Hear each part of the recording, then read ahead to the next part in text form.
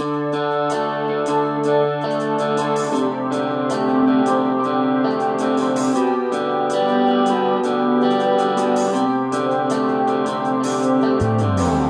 to CatoAudio for May 2011. I'm Caleb Brown. In this month's offering, Don Boudreau takes on the canards surrounding trade deficits.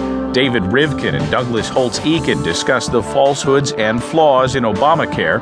Attorney Nick Dranius talks about clean elections. And economist Mark Pennington offers a powerful defense of classical liberalism in the face of new threats. First up, this month's Cato Roundtable.